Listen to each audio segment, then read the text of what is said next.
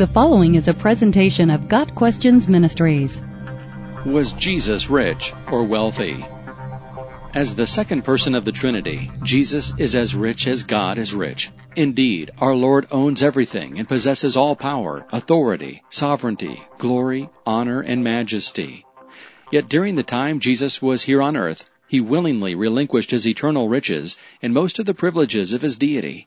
Becoming poor indeed, our Lord took on the nature of a lowly and humble servant. And by the time our Savior endured the tortures of the cross for us, his earthly possessions amounted to no more than the clothes on his back that were divided up by the soldiers who crucified him. Sadly, however, there are many prosperity preachers today who would like you to believe that Jesus was rich while here on earth, and that God wants nothing more than to lavish his children with an abundance of material blessings. After all, a rich Jesus would certainly make it easier for them to persuade their flock that God wants them to be rich too. However, a materially rich Jesus Christ is utterly incompatible with biblical truth. Even a cursory examination of the Bible should dispel any notion of our Savior's being wealthy in an earthly sense. During his public ministry, Christ and his disciples depended entirely on the hospitality of others as they ministered from town to town.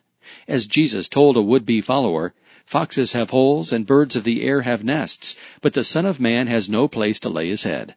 Luke 9, verse 58. It is unfortunate, then, that this false teaching about Christ's wealth and its concomitant gospel of greed has gained a foothold in churches today. As Solomon aptly taught, however, there is nothing new under the sun, Ecclesiastes 1 verse 9, for we can see that Paul addressed similar matters in his own churches. Watch out for those who cause divisions and put obstacles in your way that are contrary to the teaching you have learned. Keep away from them, for such people are not serving our Lord Christ, but their own appetites. By smooth talk and flattery, they deceive the minds of naive people. Romans 16 verses 17 and 18. Paul's terse commentary in his first letter to Timothy regarding those who think godliness is a means to financial gain captures the essence of Christ's numerous teachings on the dangers that accompany a heart bent on the accumulation of earthly treasure.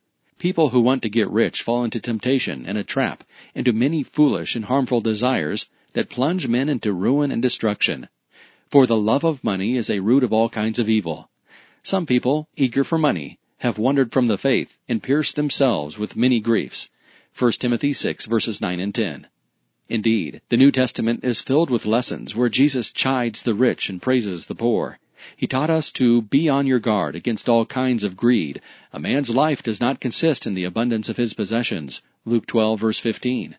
And to not store up for ourselves treasures on earth, where moth and rust destroy, and where thieves break in and steal, but to store up for ourselves treasures in heaven, where moth and rust do not destroy, and where thieves do not break in and steal. Matthew 6, verses 19 through 21.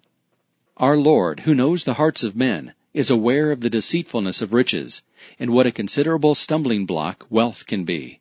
The sentiment of Proverbs 30, verse 9, which declares, "I may have too much and disown you, and say, 'Who is the Lord?'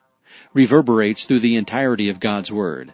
Thus it would be a strange paradox indeed, and one that would certainly dilute the gospel message, if Jesus Christ were a member of the rich class of people who, as he declared, would find it so difficult to enter the kingdom of heaven. Matthew 19, verse 23. Got Questions Ministries seeks to glorify the Lord Jesus Christ by providing biblical answers to today's questions. Online at gotquestions.org.